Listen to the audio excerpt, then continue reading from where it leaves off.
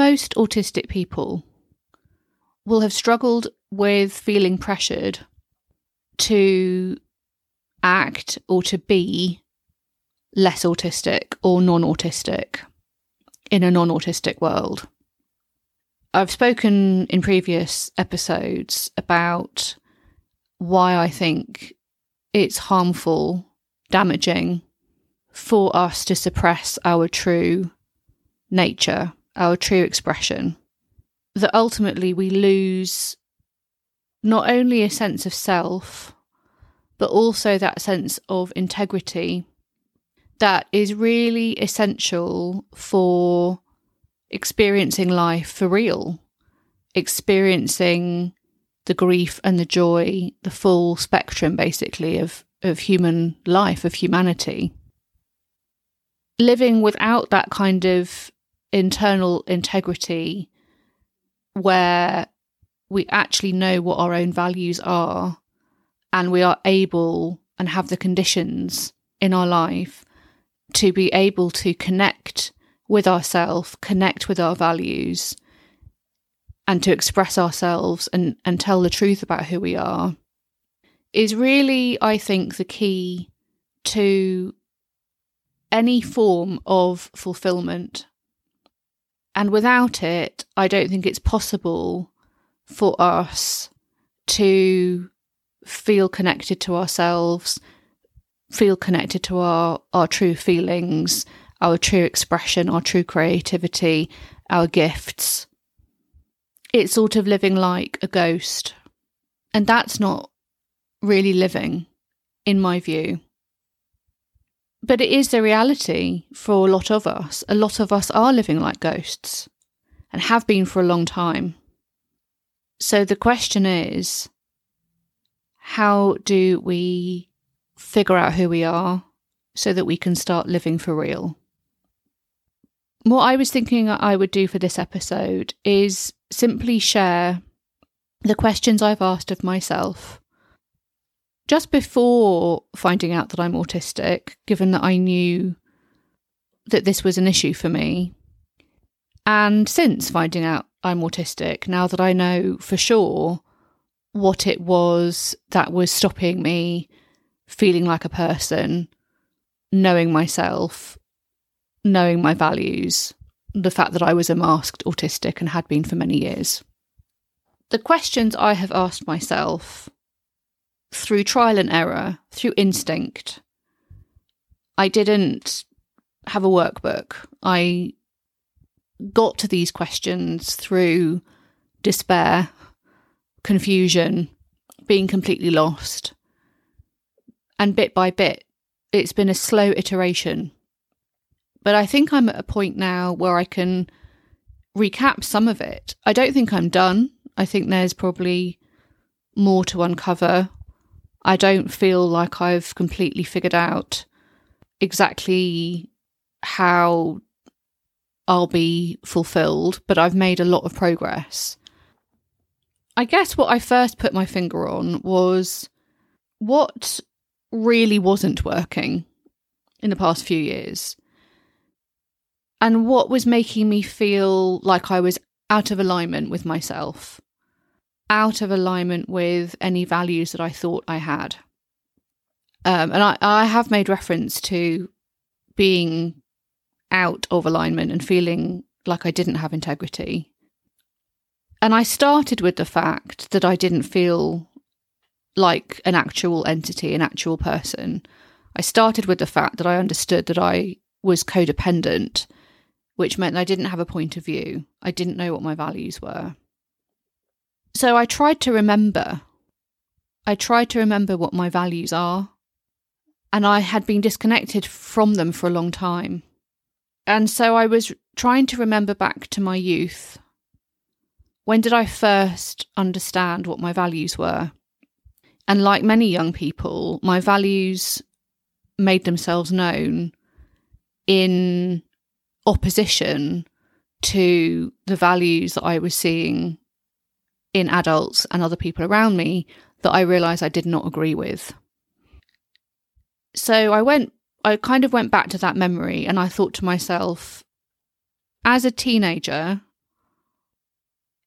in response to the inequalities and the injustices that I could see in my own community, I remembered that I had made a commitment to myself at that age that I would dedicate my life to being of service, to doing some kind of work that addressed any of the inequalities that I could see, and that I believed no one should be left behind. I didn't have language of vulnerability or inequalities or anything like that, but I felt as a young person that it is inexcusable in our society for people who have nothing and no one, and clearly have complex experiences and are not choosing to be struggling and sleeping on the street, etc. It's inexcusable for individuals to be left behind by the rest of society. So I kind of started there, and I thought, okay, so what does this mean for my day-to-day now? Am I living that? Am I leaving people behind as a friend, as a family member, as a manager? And I could see that I was not living my values as just described. And I could see that the barrier to living my values was the fact that I no longer felt able to advocate for myself or anyone else. And I remembered that there had been times in my earlier life where I had been able to do that. So it became important to me to enable myself and to seek the conditions that enabled me to become closer aligned with my values. And as I have discussed in previous episodes, learning about nervous system, trauma responses, rejection sensitivity, regulation, dysregulation, codependence, all of those things were various different keys and portals into coming back into alignment.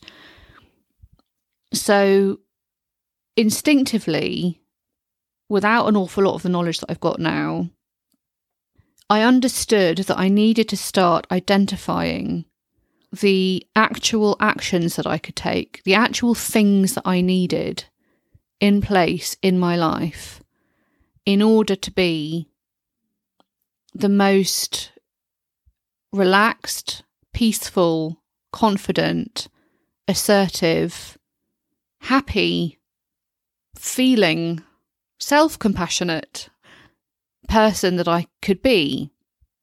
And that's when I started exploring and trying to remember and trying to think back in my life. Had I ever felt those things? And how was I feeling those things? What did I have in place at those times?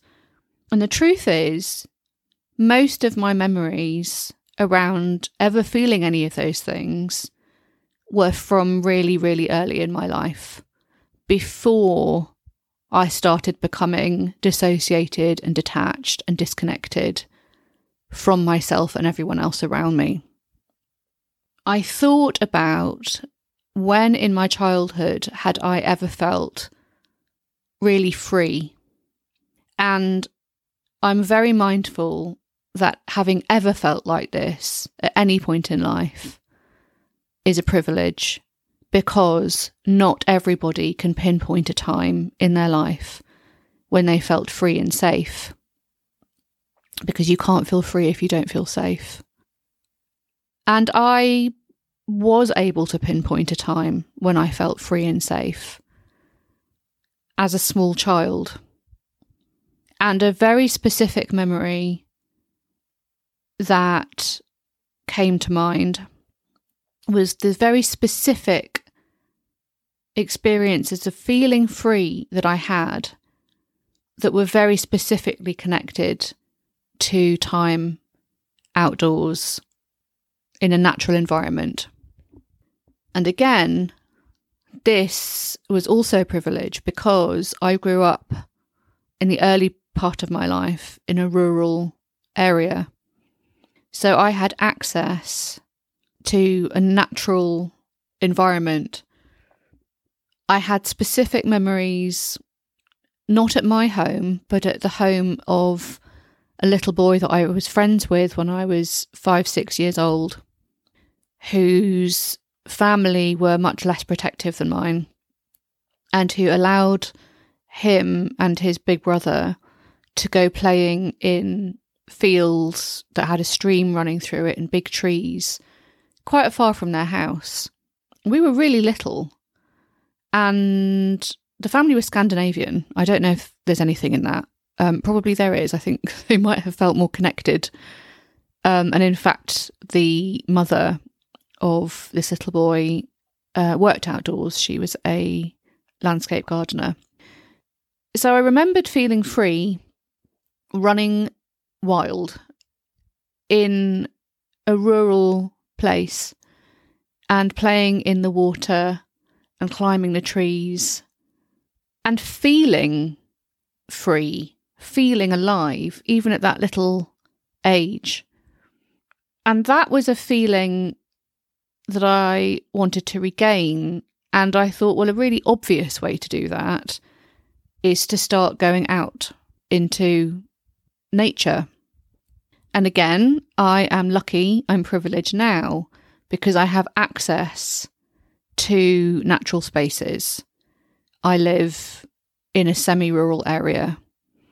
And I think a lot about how important it would be for autistic people and actually people who have experienced any form of trauma, any form of mental health issues, to have access to green space, natural space. So that was a first piece that I identified. And I remember writing it down on a post-it note and putting it on the wall and thinking, I didn't have the language then of these are my needs. At this point, I was kind of just identifying things that I liked, things that would be good to have back in my life again as a sort of nice to have. So I put that on a post-it on the wall. Then I also was thinking, right, when have I ever felt joyful? When have I ever actually connected back into that exuberance that I know I had as a little kid? Trying to think about, were there times where I could remember myself feeling in any way carefree or laughing or feeling that kind of just warm euphoria inside the body in response to something? And I thought, well, yes, I know I love moving my body to music, particularly live music. I like to go to live music. I'm incredibly unsystematic about it. I never pay any attention to what's on. But there are a handful of events that I've been to that I can remember, okay, at this wedding, at this gig that my friend took me to, at this DJ night that another friend took me to, I felt the music in my body. I danced, and actually it will have been stimming. I dance with repetitive movements, and those moments were joyful. So that was another post-it on the wall. Dancing like that to music like that. And I like heavy, bassy, loud music. So that was another thing where I was like, okay, it would be nice to have some of that in my life from time to time. I also realised, which I've mentioned before, that I was starting to realise that colour was important. And I was noticing that my house was very bland colour-wise, and my clothes were very bland colour-wise. And so I started slowly introducing the occasional tiny thing that was colourful. A colourful mug, a colourful scarf, a colourful pair of earrings. And then I started realising that it didn't have to be tiny little things in then a sea of beige and a sea of grey. All of my things could be colourful. I could wear head to toe colour. I could paint my walls colourful. I could have colourful pictures on the wall. That was a total revelation. Giving myself permission to go for it with colour was a really big deal for me. It was almost like colour represented frivolity and immaturity, which is incredible now that I think about it. I've always been attracted, the likes of Frida Kahlo, whose whole life, her whole philosophy was about using colour and tapping into colour to make sense of identity and trauma. So it's weird that it took me so long, but colour is a massive part of my life now. It's a huge source of wholesome, nutritious dopamine for me. And I'm realising how affected I am by being in a bland room. It actually really contributes to my sense of hypo-arousal if I'm in a bland room. So, that was another sort of post-it on the note, which was, have colourful things around me. But it took me a while to figure out I could have loads of colour around me. And then, other things started going on the post-it notes, which were, it feels good to sing. I knew it felt really good to move my body. I've always known that. I discovered yoga from a book, actually. My mum had a big book of yoga when I was like 10. So I taught myself yoga at home. I didn't go to classes until I was an adult, but I've always got a kind of a sense of euphoria from stretching, from doing yoga poses, and not even realising that the whole point of yoga is that it's a moving meditation. It clears the mind out. It quiets the mind. For me, anyway, I'm quite lucky in that respect. I had turned to yoga in times of real crisis, actually, as an adult, when I was really, really struggling. And I found that yoga flow, it is a real moving meditation. I found it grounding. It brought me a sense of peace. And it feels great. It releases endorphins. So that's personal to me. There may be other forms of finding kind of that healthy endorphin release, a healthy increase of dopamine that isn't one of those kind of dopamine surges that we get from addictive activities. And I knew also that I'd always got real joy from reading beautifully written literature. Not every poem is going to set me alight, but I did remember that as a child, as a teenager, reading a beautifully written short story or poem or novel really does make my heart sing. It really does make me very happy. So again, another post-it note. And eventually I realised these are not occasional nice to have things that I like. These are things that are an absolute core fundamental requirement to me having any joy and nourishment as a person in order to feel connected to myself and the world around me. They are needs. They are requirements. No responsibility that I have to someone else or to my job is more important than these things, because I have to live for myself first. That was a huge realisation.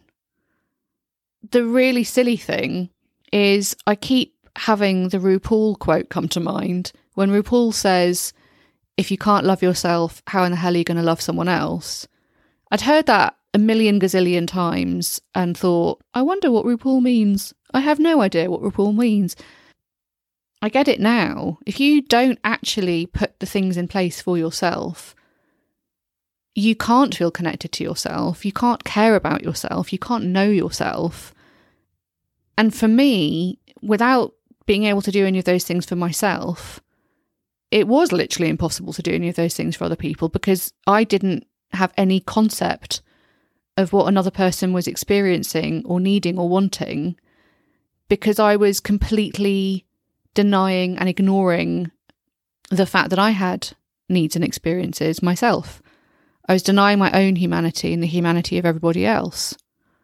I had become an android, and I was treating myself like an android and other people like androids. I also then thought about, this came a little bit later, I thought, what do I find fulfilling? Is there anything that I have had experience of doing where I feel like I'm in flow? I don't know if you've heard that expression.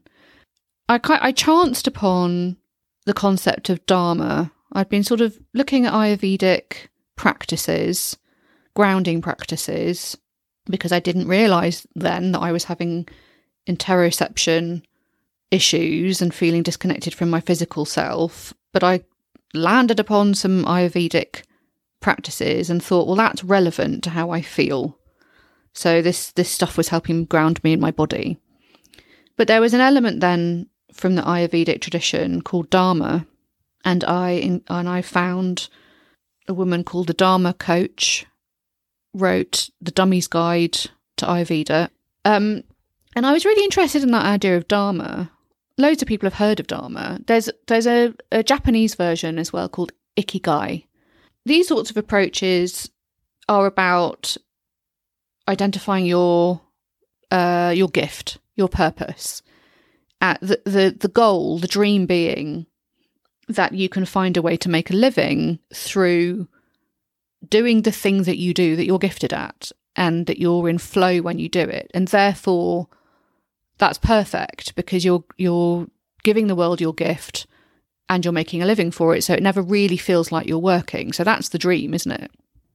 And I was thinking to myself, well, I really like doing analysis. So I guess policy analysis is my purpose.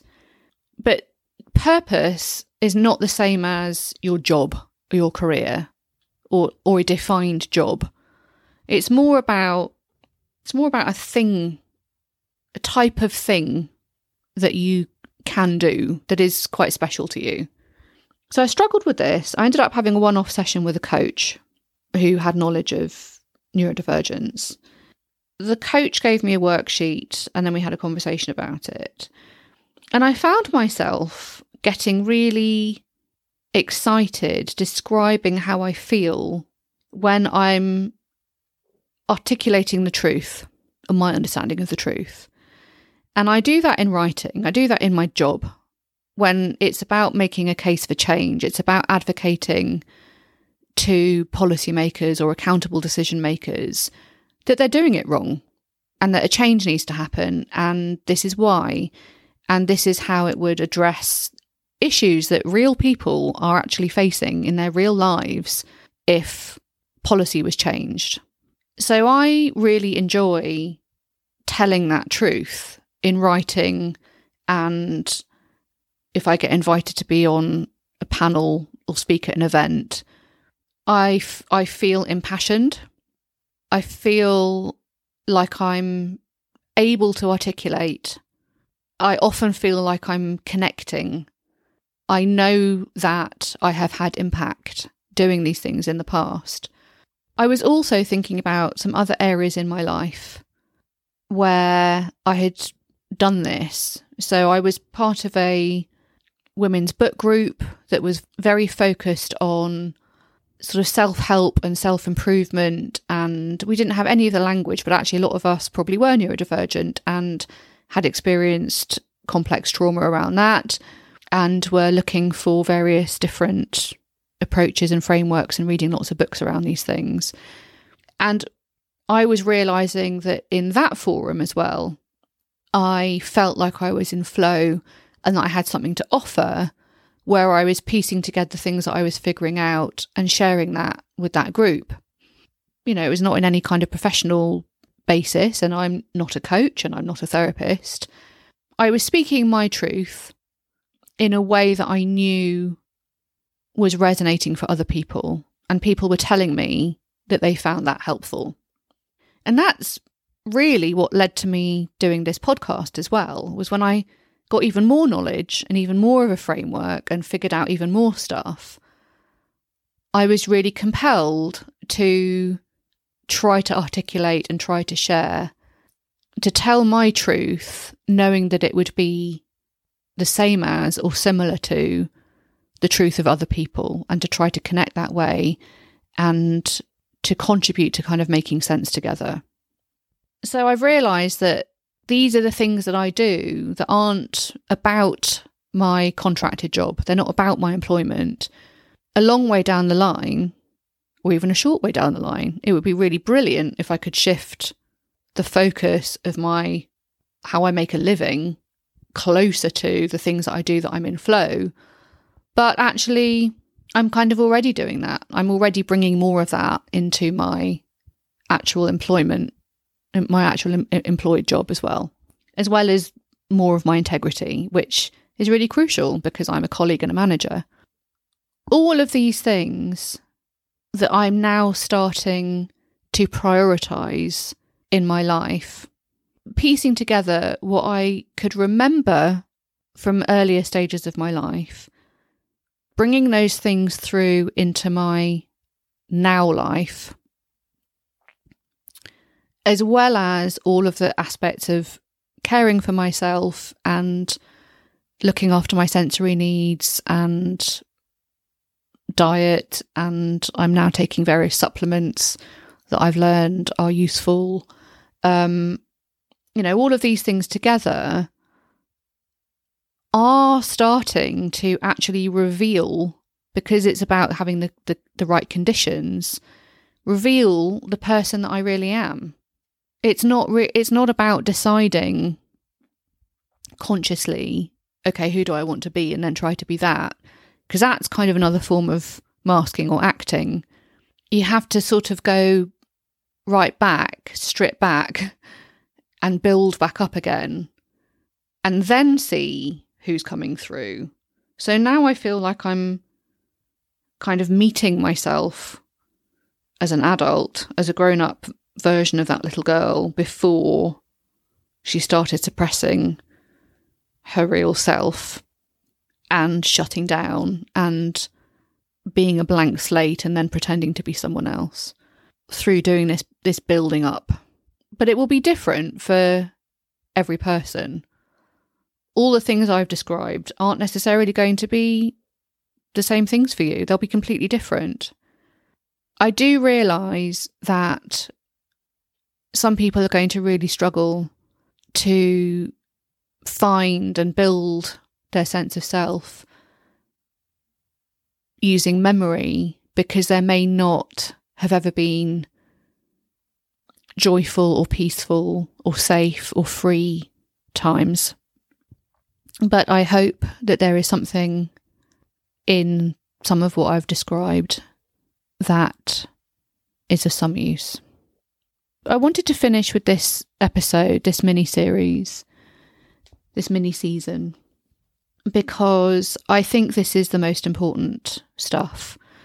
I've been thinking about how there is a lot of value in reviewing a life, understanding the experiences, understanding the loss and the grief as part of the healing. It's a very important part of the healing.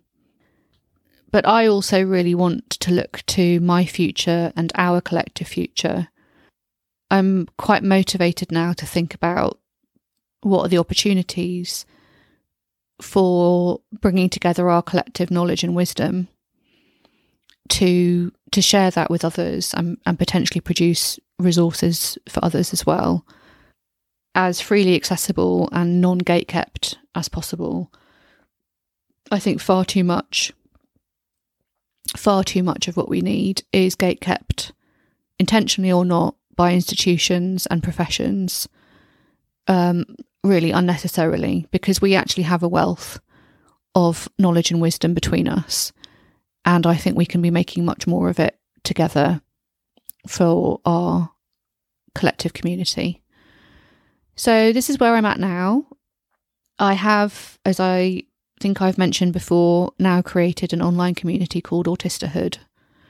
It's on the Discourse platform and it's free to join, and it's already quite active. It's a very non-judgmental, safe space to explore all aspects of being an autistic adult. If you're listening to this and you're autistic, it doesn't matter at all whether you are self-identified or have had a professional diagnosis. I think it's not relevant at all. So you're very welcome to come into that online forum. And this is the kind of stuff that we talk about in there, and share resources and share our experiences and share what we figured out. So let me know. You can email me through autistic@40@outlook.com. You can find me on Instagram, which is the autistic@40 Instagram account. I am on Twitter, but less active on there. I much prefer Instagram. And let me know. I need your email address. Your email address won't be used for anything else other than to add you to the forum. Okay, let me know. Take care. Bye.